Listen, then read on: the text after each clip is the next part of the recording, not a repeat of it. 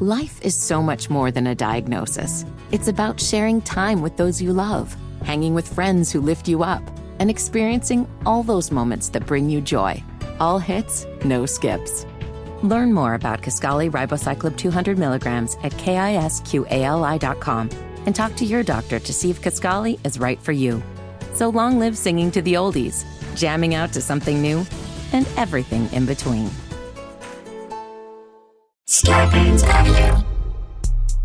Before we get into the show, want to remind you that my book, Small Doses, Potent Truths for Everyday Use, is now available for pre-order on smalldosesbook.com. And on smalldosesbook.com, you can get it at a number of different sellers. So some people don't want to buy from Amazon. I get it. Some people don't want to buy from Barnes. I get it. We have a number of independent booksellers that are also available for you to get the book on pre-order. Please make it your business to get your pre-order of my book now so that I can maybe write another book and become a New York Times bestseller. Available now at smalldosesbook.com. Let's get into the show.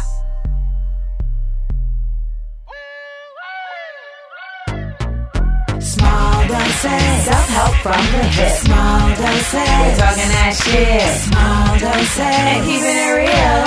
Small doses. With me and Nana Seals. It's so funky. Today we are joined by a very talented individual, a very incredibly strong and good-willed individual, and a great friend of mine, bass player, entrepreneur, father, musician, harmonica enthusiast, Dwayne Wright, also known as D-Dub, and the band leader and music coordinator for Smart, Funny, and Black. Hi, D-Dub. Hi. How you doing? So D-Dub was in town because D-Dub was playing with the Roots here in Los Angeles. And I said, D-Dub, I think you need to come through, do the podcast. And D-Dub has like so many points of entry for this podcast. Like it could be about me being a musician. It could be about touring. It could be about just being a genuinely jolly person all the fucking time, no matter what's coming at him, because genuinely, like, none of us even understand it. We're just like, how? What are you drinking? What's the secret sauce? What is the prayer? Like, tell us. But I feel like that's not an episode. That's a series. So today, what I thought would actually be interesting is for us to do side effects of being a dad, because D-Dub is a dad, and D-Dub has 2 sons, and he, from my point of view, is just a really great example of father and fathering. And this is a show where it's so much from my point of view as a woman that there's some times where I feel like we're not getting these really important conversations that are coming from another side. And so, did you hear my stomach? That's the other side. And it's like the upside down. And so this is somebody who I trust, who I consider to be an honorable, noble person, and who has been through things, because that's the other thing. It's real easy to talk about shit when you ain't been through shit. This is somebody who's been through shit and come out the other side, and who's also in their late 30s, which I also think is very important. Extremely. So D-Dub, I want to talk about side effects of being a dad. And when D-Dub came in here and we were trying to figure out the topic, I had said side effects of being a dad, and I was like, what do you think makes you a good father? And whenever we're deciding topics, like, this is how we decide it. Like, we'll just throw things out there, kind of like riff on it with the person. But he immediately said, well, 1, because I care, and 2, attention to detail. And both me and Rebecca were like, ooh, what does that mean? And that's how we know that this is the show. So let's just pick up the conversation where we had left off. Sure. Now, 1, what made you say because I care? Like, that seems like an obvious thing. I mean, I say that as I have a father who doesn't care, but come on. But that's it. Like, a lot of people, they play the role of father, and I hate to say play the role, but some of them play the role of father. What would be playing the role? Playing the role of father is doing it because a child was born to you. But doing what, though? Like, how do you play the role versus be the role? Kind of being there, being a provider, because we get confused that being a provider means I'm a good father. You better be on this show talking already at the top of the goddamn show. You better drop a jam on them. Damn, drop it. So being a father is way more than being a provider, because you can find your local drug dealer to come be a provider for the family, for the kids. The local drug dealer can come put groceries in the house if that's all you're trying to do.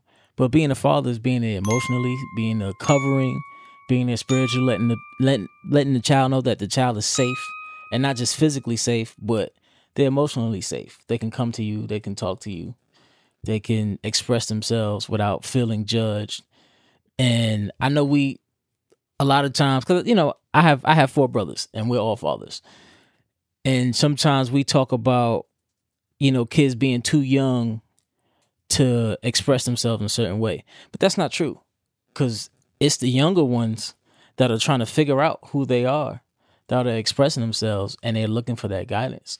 What's an example of like they're too young to express themselves, and this, like, what is an expression that has taken place that your brothers may have said like, oh, they're too young to be doing that you were like, no? Yeah. Paulie, my oldest son is 6 now, and he'll have conversations, or he'll be sad about something. He'll watch something on TV and be sad about it because he doesn't get it. And we'll just say, oh, you'll get it when you're older.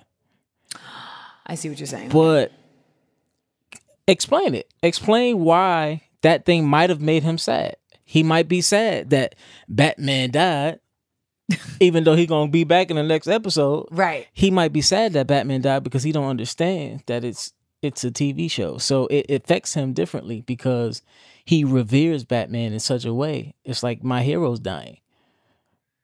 Paulie tapped in. Yeah, it's scary sometimes. These kids are tapped in. Yeah, they've been here before. My ex said his son turned to him and was like, Dad, we have a special bond, don't we? Mm-hmm. And he was like, fuck! Yeah. It's true.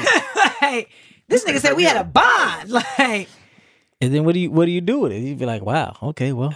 You gotta step it up.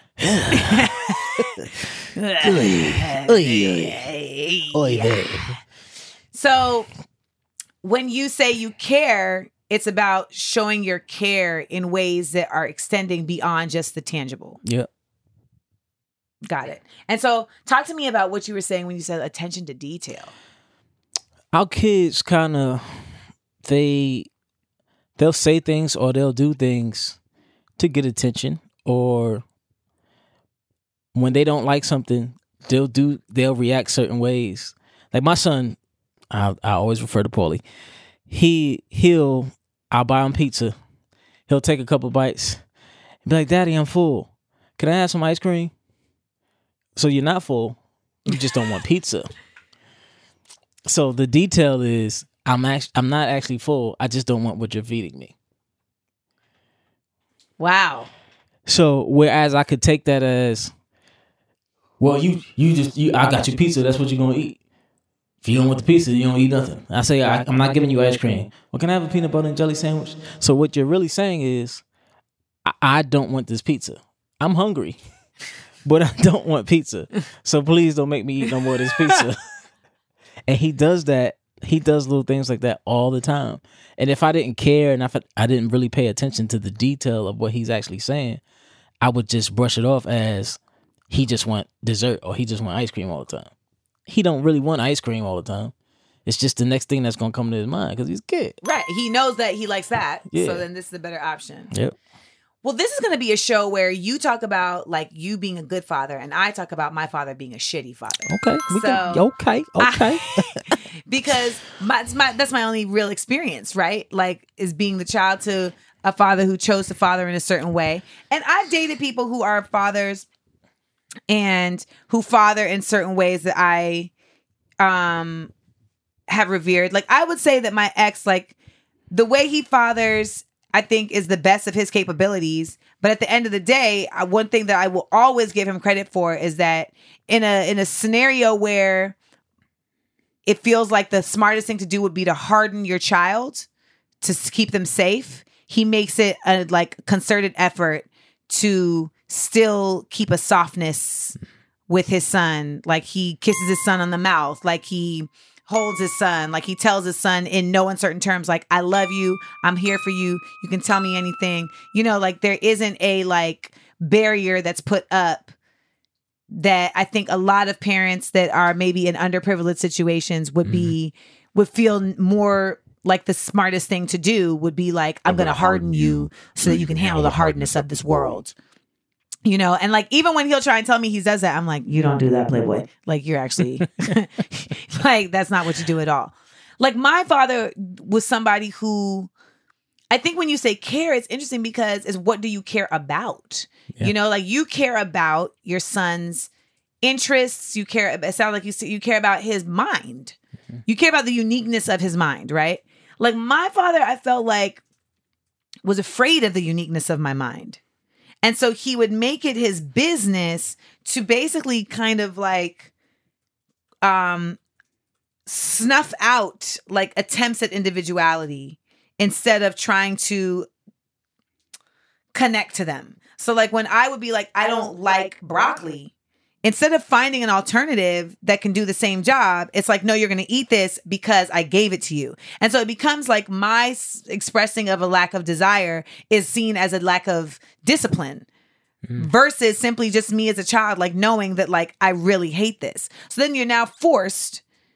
I mean, my dad, one time I said, I really like, you know, I hate broccoli. Like I hate it. I hate it. And also in hindsight, it's not even that I hate it. I hate how you cook it, nigga. If you're listening, I hate how you cooked it. You cooked the shit like trash. Because now I'm an adult and I order broccoli from Lemonade all the goddamn time. And I be like, yo, this broccoli is mad good. This broccoli is mad good. But when I think back and I'm like 7 years old being served steamed broccoli with no pepper, no garlic, no salt. What the fuck? Trees. Yeah. You're making me eat small trees. And this is torture. I don't even live with you, bruh. You should be feeding me candy. Treats. Just treats. Treats and snacks. You know? And I will never forget. And like people listen to this episode, people listen to this show sometimes, I know they're like, oh my God, she be remembering everything. And I don't know how much of that has to do with like me possibly having a certain tinge of Asperger's or how much of that has to do with me having a lot of tinge of being a Cancer and holding grudges. But this Negro, when I was 7 years old, oh my God, at his house for Christmas, would not let me open my Christmas gifts until I ate a plate of broccoli. Now, nigga, you know that I don't like broccoli, but you're going to put this plate of broccoli in front of me. And even if you're like, because you need it for the nutritional value, it's like, are you having those conversations with my mom? Because guess what? She ain't serving me broccoli because she know I don't fuck with it. And so I said, can you just put some cheese on it? And do you know that this black man cut a quarter size of cheese and placed it on the broccoli? Nice. So anytime that you hear about me being petty or you see me being stank, know that I didn't get that just from my mama. Yeah. He put, and you know, he had the nerve to put it back in the microwave and melt it. A quarter. He cared. A quarter size of cheese. And I just remember being 7 and just looking at him like, damn, I hate you. I hate you. Because I think that when you are in touch with you as your security as a person and with your kids, you can find a compromise. Yeah. There could have been a compromise there. The compromise there is just eat 4 broccoli trees and here's something else that you actually like to eat. You know what I mean? Like my compromise with my mom would always be like, how much of this do I have to eat? Because she knows that what I like, I may hate broccoli, but what I like even more than I hate broccoli is competition and triumph. Attention to detail. Literally. So she would just turn it into a game. Mm-hmm. Like literally, like I do this to this day. To this day. Like literally my ex and I would be eating and I know I'm a bad eater. And I'd be like, how much more of this do I have to eat? And he's like, why do I have to tell you this? I'm like, just fucking play the game with me so I can eat this goddamn food. He's like, I don't know, 3 bites. Fine. Whatever it takes. But my mom learned that from me from young. And she would just apply that. In any situation, she would apply, like, Amanda doesn't want to do this. This is how I'm going to get her to do this. I'm going to just make it about victory. I literally do that with my son. So when he has homework, he doesn't want to do the homework or he's stressed out with the homework. I make it a race. Like, you finish your homework before I do this, you can get ice cream or something. Or you can watch an extra hour of TV today. An extra hour of TV for kids today. Extra hour of PJ Masks does wonders. PJ whom? PJ Masks. What's happening on PJ Masks? It's like kid superheroes. It's Catboy, Gecko, Owlet. PJ Masks. PJ Masks. Is there a blue ghost on PJ Masks? It's not a ghost. This Romeo is one of the villains. Is it like blue with a bow tie? Yeah.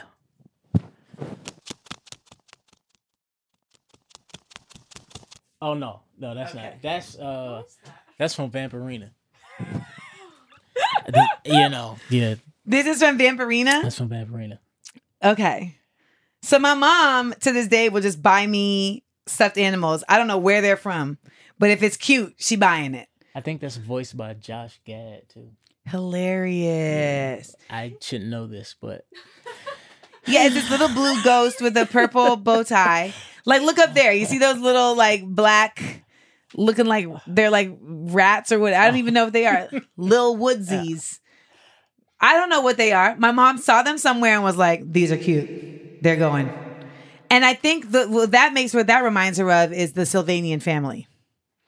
Sylvanian family was these little like bunnies and foxes and little animals that were dressed up, and they had a house.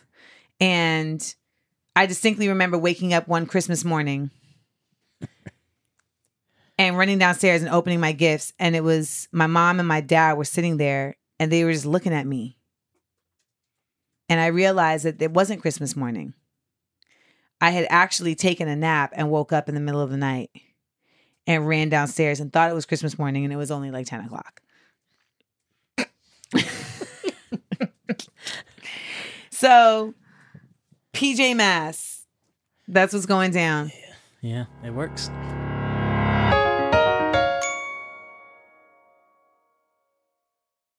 So, when you first became a dad, like, what were your fears? But also, what were your excitements? My fears were not being able to protect him. From what? From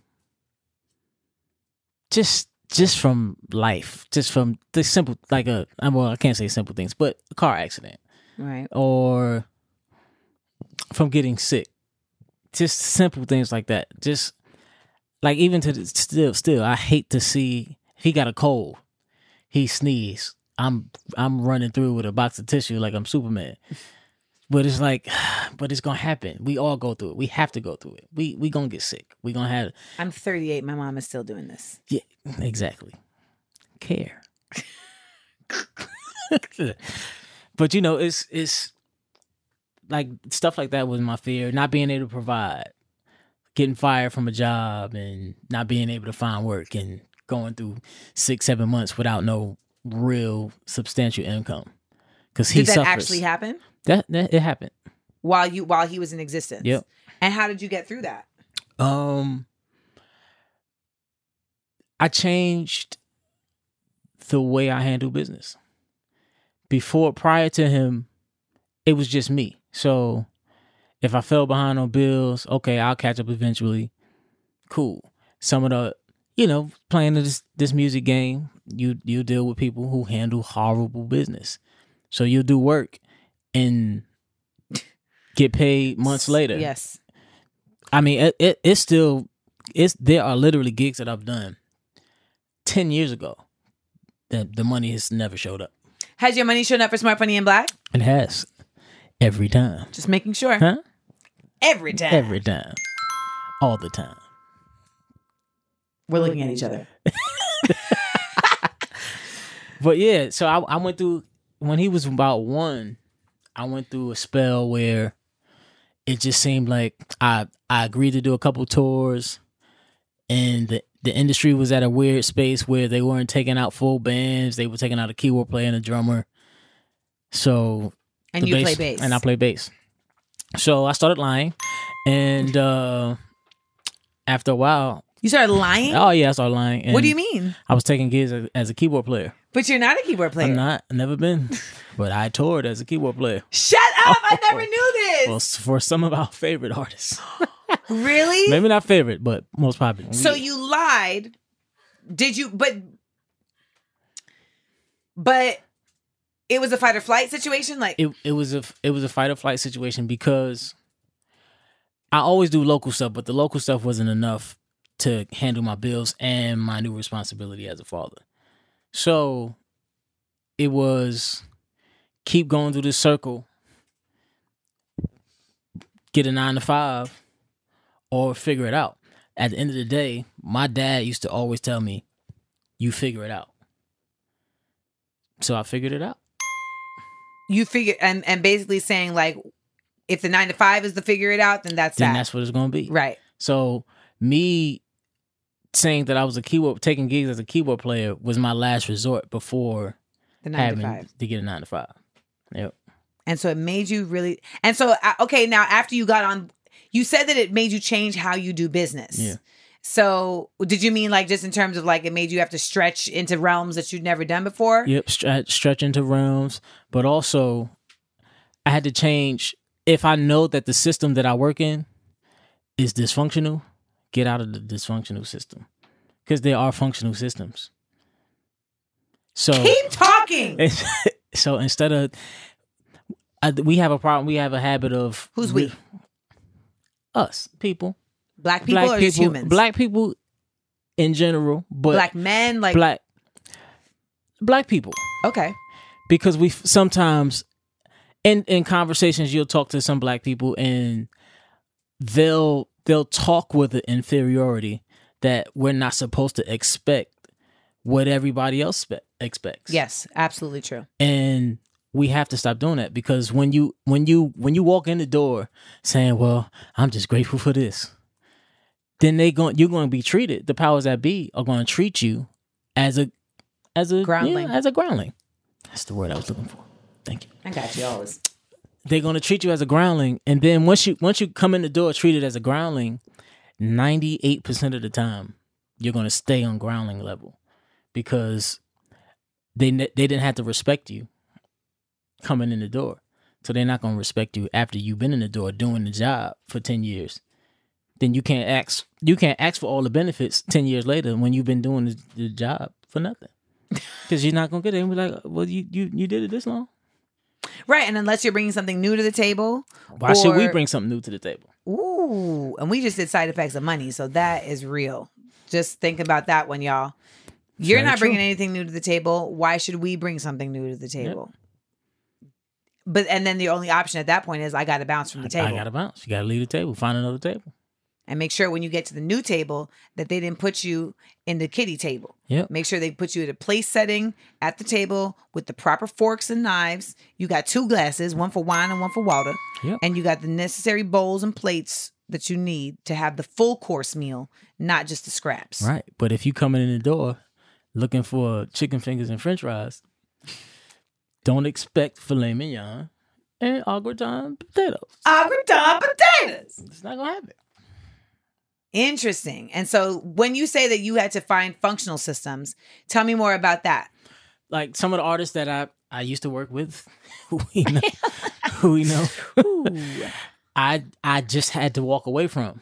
Even though I love playing the music, I love functioning with them and working with them, it was all well and good, but they didn't respect me on a level to where they paid me like they respected me. Right. So they loved having me around, but they didn't show that they loved having me around. And now that you had a son, it changed what that meant for you? It changed what that meant. It means it's not just about doing it for the gram, so to speak, or appearances. No, this is substantial. This is my job. And it's not just me now. I can suffer because I know how to deal with suffering, but my child's not going to suffer. So I'm doing this for my child. So you have to handle business a different way with me. And if that don't work, that's cool. There are plenty of people that are willing to handle business the right way. I think that's so real though, that like you kind of can get into a cycle of thinking that it can only happen one way. Yeah. And until something bigger than you comes along, it won't force you necessarily to like expand your mind. Yep. And so as a father, your son forced you to expand your mind, but also it seems like it forced you to even view yourself differently. Yep. It forced me to reevaluate my self-worth, because having a child. Are you getting this, Brendan? And my son is my namesake. So on top of my self-worth, what am I doing for my name? Because he's going to have to carry this name when I'm not here. So if my name is shitty, right, then he's puff shitty. He's little shitty. And no one wants a little shitty. Nobody wants a little shitty. Little Shat. Yeah. Poot poot. Petey poo poo. Pauly poo poo. Pauly poop. Yeah, nobody wants that. And so it's like a turd. It wants to be little turd. Little turd. Yeah. Come on, poor little turd. So what do you feel like were things that you were excited about when you were becoming a father? It was actually very exciting, because I have, like I said before, I have 4 brothers. So just the fun of watching him grow from a baby, seeing what he adapts to, what he attracts to, how his brain is going to work. Because I was a little, I was a baby genius back in my former years. You know how we know that? Because this Negro here was on Where in the World is Carmen Sandiego. Ooh, ooh. He sent me a clip. Yeah. And has not answered his phone since. And it's literally just dawning on me in this moment that we have not fucking discussed. Yeah. Definitely. That he was on Carmen Sandiego. Definitely avoided that conversation. I was like, I'm calling you tomorrow. And I did call him. I was like, no. How could you send me that and then not let me discuss it? You were on Carmen Sandiego. Yeah. How did this even happen? Well, I was I was really a real nerd back in my day. I had a full college scholarship to Johns Hopkins University when I was 10. What? I had a medical full ride. I would have been a college freshman at 12. I did not know any of this. My parents thought I was too young to go away to school. Accurate. So. Wait, D-Dub, what are we talking about right now? Yeah. Back up. What? So when I was 10, Hunter College in New York had this program where they let the AP kids, they just did it just to appease the urban communities. Okay. So they let like a group of 4th and 5th graders take the PSAT. Took the PSAT, I scored higher than 90% of the high school students in New York. So what? It was 4 of us. And they took the 4 of us, they let us take the SAT. I scored 1040 on the SAT when I was 10 years old. Okay, just to give everybody some perspective, I scored a 1030 on the SAT when I was 16. Yeah, so I was 10, I scored a 1040. Wow. So then they took, it was me, this girl named Kylie Rivers, and it was another kid.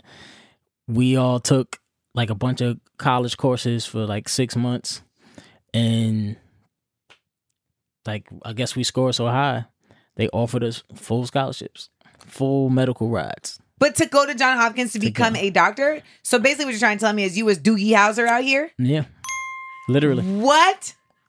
You was Bloogie Howser? It's funny. I got newspaper clippings in the house. Like it's calling me a little black Doogie Howser. Of course. I was like, now that I look back at it, little black Doogie Howser. Little black Doogie Howser. It doesn't have a ring to it at all. It doesn't sound appealing. And so you didn't go, but then did you just go back to regular school? Went back to regular school. I hated it. So I used to torture my teachers. Like I would rewrite lesson plans. I would break into, I shouldn't be saying this on the podcast, but who cares? I'm 37. I would break into my teachers' classrooms on their lunch breaks and rewrite their lesson plans. So the first half of students for the day would have the real lesson plan. Everybody that came like 5th period and later would be doing the wrong homework That was awesome. It was great. Because she would write the lesson plan for the homework on the right side of the board and the classwork on the left side. They would never pay attention to what's on the right side of the board. So for like weeks, I had kids doing the wrong homework. It was good stuff, man. So you're a Mensa? Well, you know. Who knew? This explains so much about why me and you get along. Yes. Because you're a fucking Mensa. Yeah. I'm a cerebral assassin. Cerebral assassin. Wow. You know what, though? Let me just give you props real quick on this, though. Because I feel like I've come across a lot of Mensas who just feel the need to Mensa you to death. Mm-hmm. You know, like a lot of the reason why I end up dating hood niggas is because I don't want to have discourse in my fucking house. Yeah. I don't. So I try to date like smart niggas that aren't going to want to have like brain you to death. They just want to get brain, but they ain't trying to like brain me. Like, cause it's just like, it's boring. It's boring. I had this happen recently where it was just like, I don't want to break down like the socioeconomic and the socioeconomic and the gender binary deficiencies of like blah, blah, blah, blah. Yeah. Like it just starts feeling like that character that Damon Wayans played on Living Color, where he'd be like, the emblematic nutcracial coincidental vibrations of the fiduciary fibrillator secretions. Some people can't turn it off. They literally can't turn it off. Or they don't want to. They don't want to turn it off because it defines them. Yeah. It's a bully tactic. So you's out here being a fucking genius. And now, so what is it? So do you feel like you're looking at Pauly like, are you a genius too? Yeah, because like when he was being born, the first questions people always ask me, what instrument he gonna play? What sport he gonna play? I don't know. I wanted to be a neurologist, so maybe that's... And now I play bass for a black show. So I never know what's gonna come, but the excitement is, the possibilities are endless. I do need to make a point in saying that you had left that caveat out. So of course your ass was like, I can go and play keys for artists because I'm a fucking genius. So you figure it out. I'll figure this out. Asshole. You got people on here like, man, shit, if I gotta do it, I gotta do it. No, let's be clear. Know your limitations, know your strengths, etc. So in this whole dad thing, what do you think has been like the key outside aspects that are helping you to be a better father? Because I think it's very like easy for us to like internalize like it's all on me without acknowledging that like, no, but there's other things out here that can be helpful. Yeah, there are things out here. You gotta watch what you feed yourself. There's TV shows you watch, the content you intake off Instagram, off online, social media.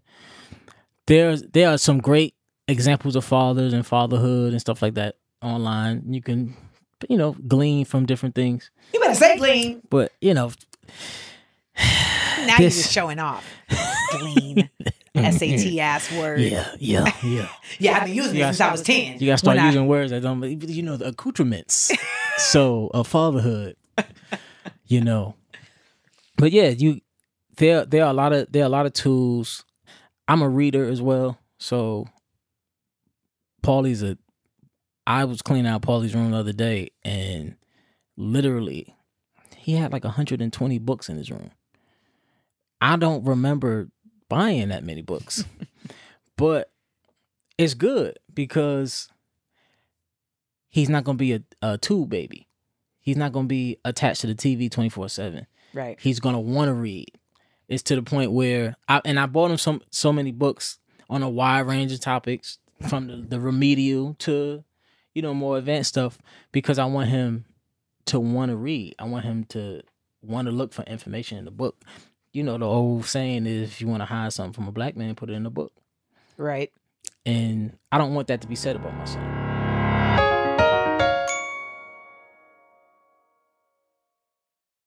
How has having Rome been different? Rome has been different because I feel like everything or the mistakes that I feel like I've made, or the time that I didn't spend with Paulie when he was first born, I've spent that time with Roman. Like, I've been with Roman on a daily basis. I wasn't still when Paulie was born, before I had that little spell of not working, I was on the road 9 to 10 months of the year. So I didn't have that everyday time, and he wasn't living with me when he was first born. So I missed a lot of those early years, like the first steps and first words and the first fart that was really poop. Okay.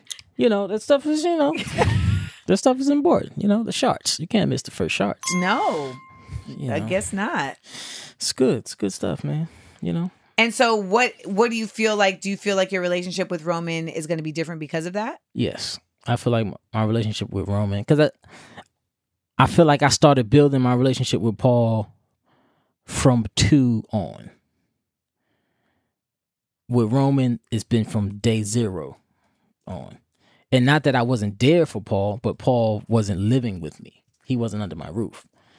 So Roman has been under my roof since day 1.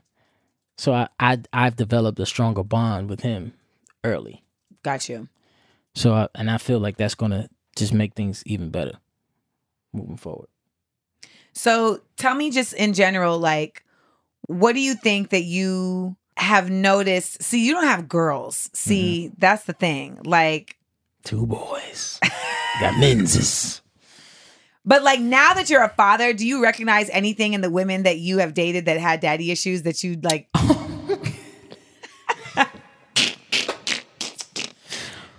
Yeah. What? Talk to me. Well, Because I know I have daddy issues. Yeah, you can see it. Thank you. Appreciate it. I mean, I wasn't referring to you, my lovely tan friend. But I've been able to spot the daddy issues, and they're warranted too, because there's some shitty people. I mean, I don't know, I keep saying shitty, but man, it's some terrible fathers who have followed the path of being a provider or sending money. Because you pay child support doesn't make you a good father. Like, that'll never be. Because you went to work every day and you put groceries in the house, don't make you a good father. If you don't know, I got a friend, and great guy, yeah, for the most part, but he don't even know his daughter's birthday. I can promise you, my dad doesn't know my birthday, and I don't understand. She's 12, so you've had 12 years to learn it. It's a birthday, just one day. Like, do you know your birthday? Like, right. What do you think is the reason why he doesn't know her birthday, though? There's no care. He just feels like she's my daughter, so I'm take care of her. I make sure she eat. I make sure she got somewhere to make live. sure she don't die. Yep. Somebody but mess with her, I go beat him up. And that's it. Fatherhood. I mean, fatherhood. I mean, I was on Instagram the other day, and this person was in my DMs, and then I looked at his profile, and it said that he worked at this particular college, and I knew that my dad had worked at that college at the same time. And so I was like, oh, I think you know my father. And he went on this long ass rant about how amazing my father is, and how my father is this incredible person. He's this brilliant man who was just like a superstar physician and da-da-da-da-da. And I was like, actually, my father's trash. Because it was one thing to say he's a brilliant physician, but then he was like, he's such a great man. He's such an amazing man. And I hope you follow in his footsteps and da-da-da-da-da. And I was like, right. And I was like, well, actually, my father's trash. I mean, I'm glad that you had a good experience with him, but for all intents and purposes, like, that hasn't been my experience. But, holla, like, what do you know, like, what do you say? And he was like, oh, well, I've dealt with like a bad father too. And, so I can definitely understand that. But like, within this space, like your father was just like so brilliant, blah, blah, blah. And I said, but here's the thing, like my father being a smart genius doesn't make him a good man. It makes him a smart genius. Yeah. Like I think when you see like the Steve Jobs story, like that's a great example of that. Like even Ravi Shankar, like, there's people out here who have been gifted with all these kinds of talents, whatever, but that doesn't necessarily mean that they knew how to engage or properly interact with like their offspring. Yeah. And I think that's a whole skill and talent in itself. Like, do you feel like you just knew what to do? I knew what I lacked as a child, and I knew what I kind of wanted. The things, the things. My child was great, but the things that I feel like I lacked as a child, I wanted to make sure Paulie didn't lack as a child, and I want to make sure Roman didn't lack as a child. So, the conversations that I didn't have with my dad. Now, my dad was a pastor and he was a gospel singer, so he was on the road a lot, traveling a lot. So there were times when I would just have emotional stuff that happened in school, or somebody tried to bully me in school. I could have went to my brothers and talked to them, but it's something different when you can go to your dad and talk to your dad about something. So I wanted to make sure that those things that I didn't have, those moments that I had when I wanted to talk to my dad and I couldn't, that my children could talk to me. To feel, because I don't want them to have to fill that void and then have to figure out why they felt that void. So do you see yourself like consistently checking in with yourself in terms of how you can be a better father? Oh, yeah, definitely. What are the things you ask yourself? Did I handle that right? Am I paying enough attention? Do I really know what my son wants? Asking my son, like, what did you dream about yesterday? Oh, well, yeah, my son started drawing comic books. And, I mean, they were awful. But, they were... This is terrible. But they were insight into his personality, into the stuff that he just sits and thinks about. So I was just like, okay, so why did you draw me there, and why did you draw mommy there? Or why did you draw Roman over there? Well, because I feel like if a bad guy come, you gonna beat him up, and then if he's beating you up, then I can come from over here, and then Roman can jump on his back. And I was like, okay, well, cool. That's how you think. There's a method. Yeah. It makes sense to you. So, let's figure this out. I just think that the whole dad thing, I see a lot of dads on Instagram talking about that they feel underappreciated. Mm-hmm. Black dads are like, nobody talks about black dads. We always talk about black mamas. Why aren't we talking about black dads? And it's like, well, why we're not talking about black dads. Yeah, I mean, the stats are the stats. Numbers don't lie. I mean, that's what it is. But instead of complaining about how we're underappreciated, let's just demonstrate. Let's demonstrate. Let's step up. If there's just too many of us that aren't stepping up. And I say us because I'm a black man.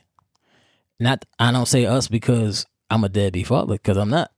But I say us because I'm a black man. So as a black man, we have to hold each other accountable to be better.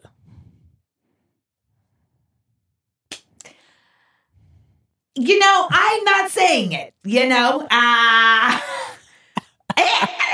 me saying it. But here's the thing. We had talked about how you're not with your eldest son's mother. And I asked you, like, do you consider yourself a single parent? And you said no. What do you consider to be a single parent? Because I know a lot of fathers, and I know a lot of mothers that consider themselves single mothers because they're not with the child's parent. But you had a different definition of that. Yeah, I feel like a single parent is someone who is doing it by themselves. Whether they're getting a check or something doesn't determine whether they're a single parent. But if they have help, and if the father or the other party is present, then you're not a single parent. Now, if the other party isn't present and all they do is send money, or all they do is call every holiday or whatever, then you're a single parent. But I feel like people take because you're not with the other parent doesn't make you a single parent. That makes you a single person. That makes you a single person, right? That don't make you a single parent. That's a really like important distinction to make. I feel like a lot of people choose that to garner, I don't know, pity, or I don't know if they want empathy or whatever it is. But yeah, I'm definitely not a single parent. All right, D-Dub. Mm-hmm. Do you hear how chill D-Dub is right now? Like, this has been the most mellow episode. Like, I think Tongo may be the only more mellow episode, because Tongo, people literally wrote in and were like, I couldn't even understand what he was saying. And I'm like, yeah, I feel you. Just me, man. Chill. Do you think you've gotten more chill since you've been a father, or less? I think I've gotten more chill because interesting. Because so many things are not important now. I'm so unaffected by so much trash out here. It's just like, okay, cool. I literally feel like the universe didn't give me a child because they were like, you already don't give enough fucks as it is. Yeah. And if we give you a child, like, it'll be a new level of no fucks that we can't even manage. Because I still give some fucks. Yeah. But the fucks that I give balance the fucks I don't give.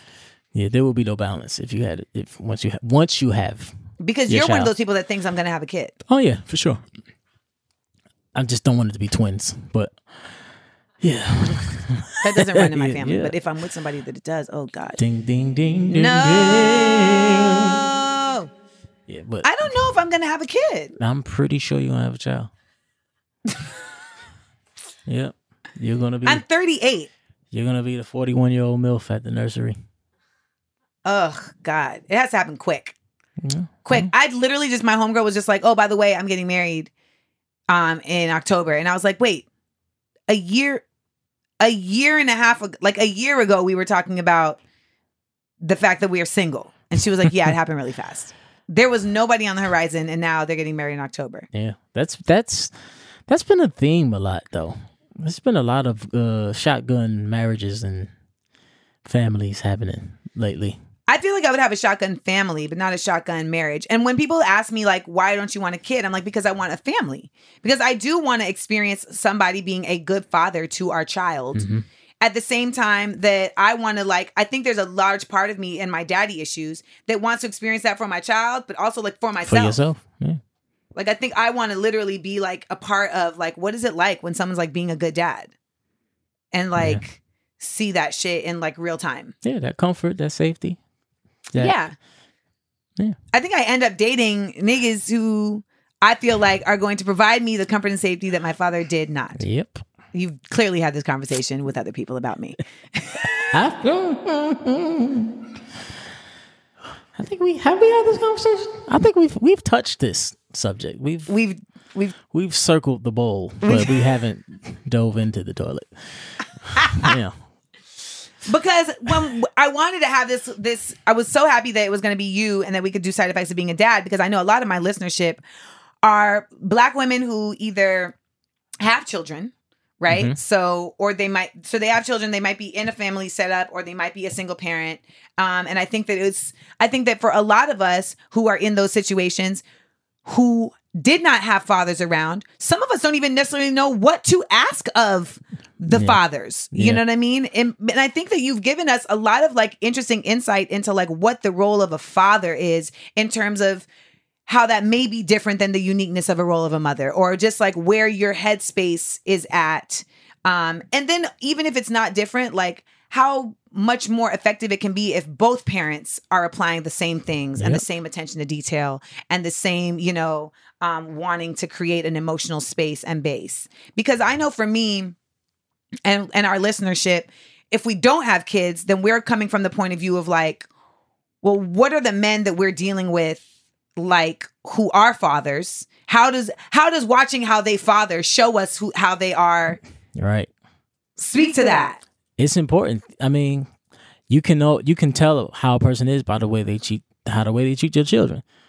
I can tell you 1 billion cajillion % that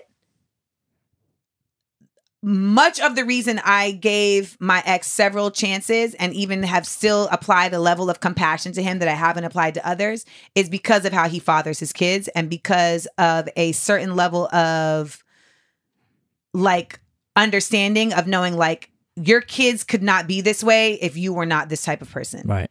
Like your kids could not be these joyous, smart, like happy people if you didn't give them some of that because like their mother is not necessarily that kind of person. So it had to come from you. Yeah. And so that's in you. And so I think that there's like a certain level of like empathy and like connectivity that I gave to that at the end of the day doesn't even really apply to me per se, but that was like, oh, looking at how you father your children makes me like more endeared to you. But it shows you what that person is capable of emotionally. Yes. So when you see them being nurturing and caring with their children, that means it's in them to be nurturing and caring to other people. It's focused. Right. So sometimes we want that focus to sway to us, and but it's not it's tunnel vision. Sometimes it's compartmentalized very definitively. Yeah, very definitively. And I know, like when we talked about daddy issues earlier, like I mean, I wish John Legend had done the song, but it was actually what's his name? Come on.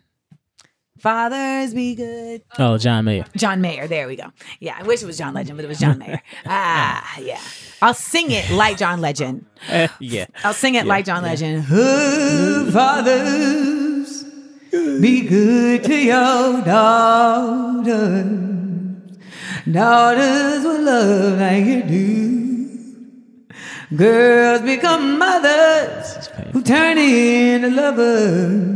So mothers, be good to your daughters. It was kind of like John Legend sings country, but you understand what I'm saying. Yeah. But I think that the women on here who are listening and consider themselves like having daddy issues, it's because we had fathers who either weren't present physically, emotionally, mentally, or even though they were present physically, they weren't emotionally or mentally present. Or they were hurtful to our mothers. So even if they were good to us and nurturing to us, we saw them be hurtful to women that were who we were going to be. Yeah. And so we weren't able to like fully reconcile. Like, how can you be good to me while you're shitting on the person I'm going to become? Yeah. Or shitting on the person that just supposedly love. Yes. Yeah. And so it for us, it prevented us from having a framework of like how we're supposed to be loved. And like fathers provide that in many ways for, especially, I mean, listen, we're in a very dynamic time right now where like we're seeing a change with like how we're approaching gender, etc. But at the end of the day, like a parent really helps to define for children all these different things contextually. And I think, and the basics of like individuals who define themselves as like, I am a cisgendered male father, like you're looking at them like, okay, so I'm looking at how you love my mom or how you love me. And that is helping me determine how I'm going to allow people to love me in the future. Yep. And if you're someone like myself, you find yourself at 38 having to like, not even rewire, but having to literally wire. Yeah. Like what that looks like. And if you've been listening to my podcast for the last 2 years, it's a bitch. Yeah. So like at the end of the day, like if this podcast really does anything, this episode, I really wanted to just stress like what I really didn't even anticipate happening, but what you've really done so beautifully is stress how like the emotional and the mental work that being a father really serves and how that plays out as an adult is where I come in and saying like, it really does shape you beyond just the providing thing. Like thanks for the broccoli, but I would have been better off with you like having a conversation with me about how much I hated it. Yeah. Yep. Ask me why I hate broccoli. Ask me why I don't want to eat this entire plate of broccoli that you put in front of me. Just ask me. Because when you make chili, you're really good at that. And I gobble it up. Yep. Yeah. We're having a therapy session at this point.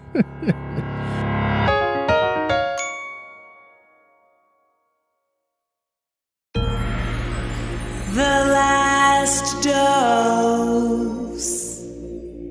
So, anywho, now that we have derailed, do you have anything closing that you would like to say to mothers of sons who maybe the father isn't present? Listen to your child. Pay attention to your child, and don't be afraid to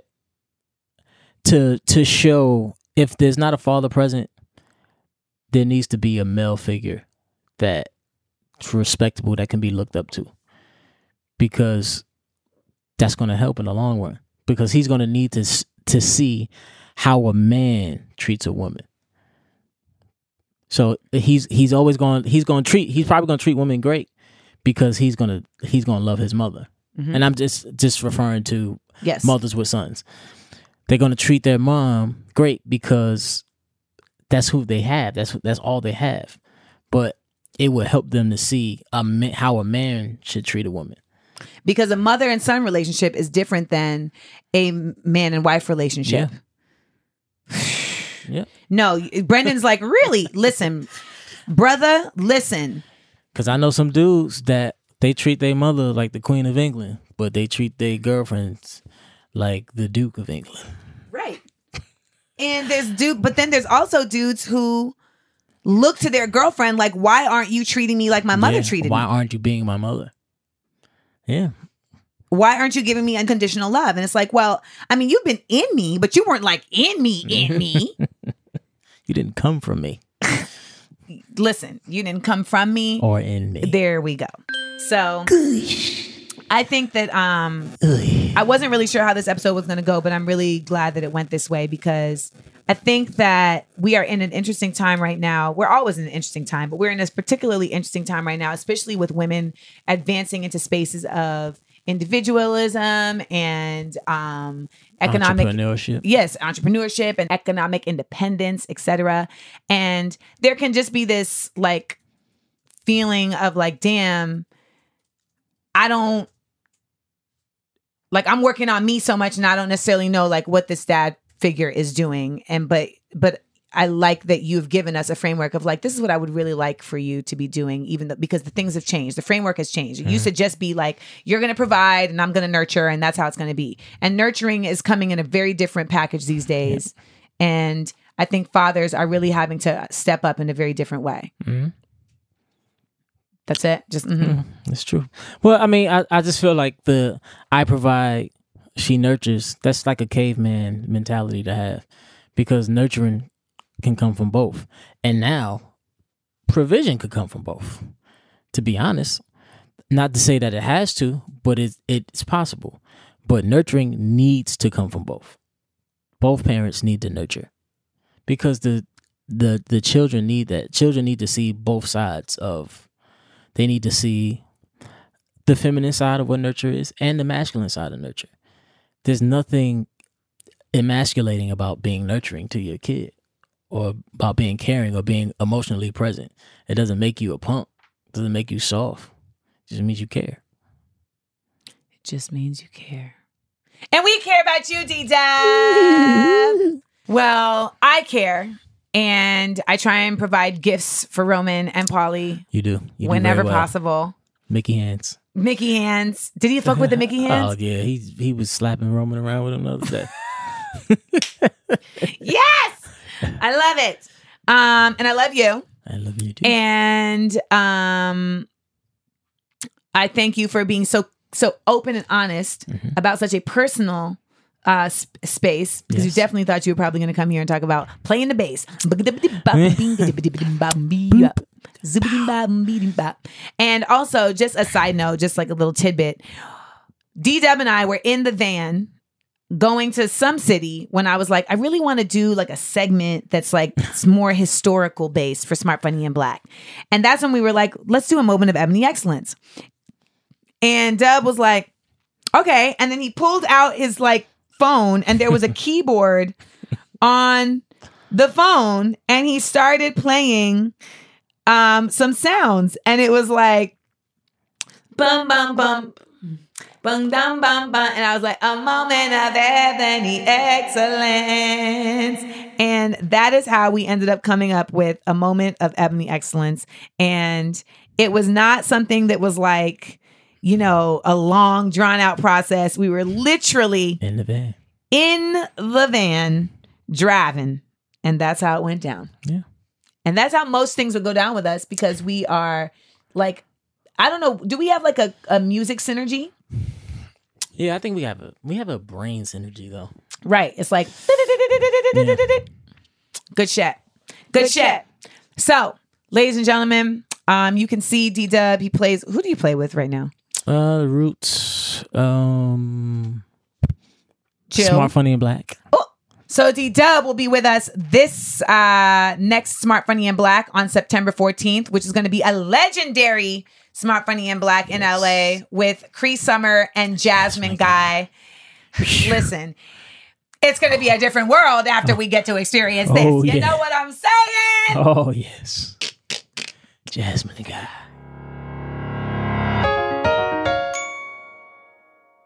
Starburns Audio, a podcast network.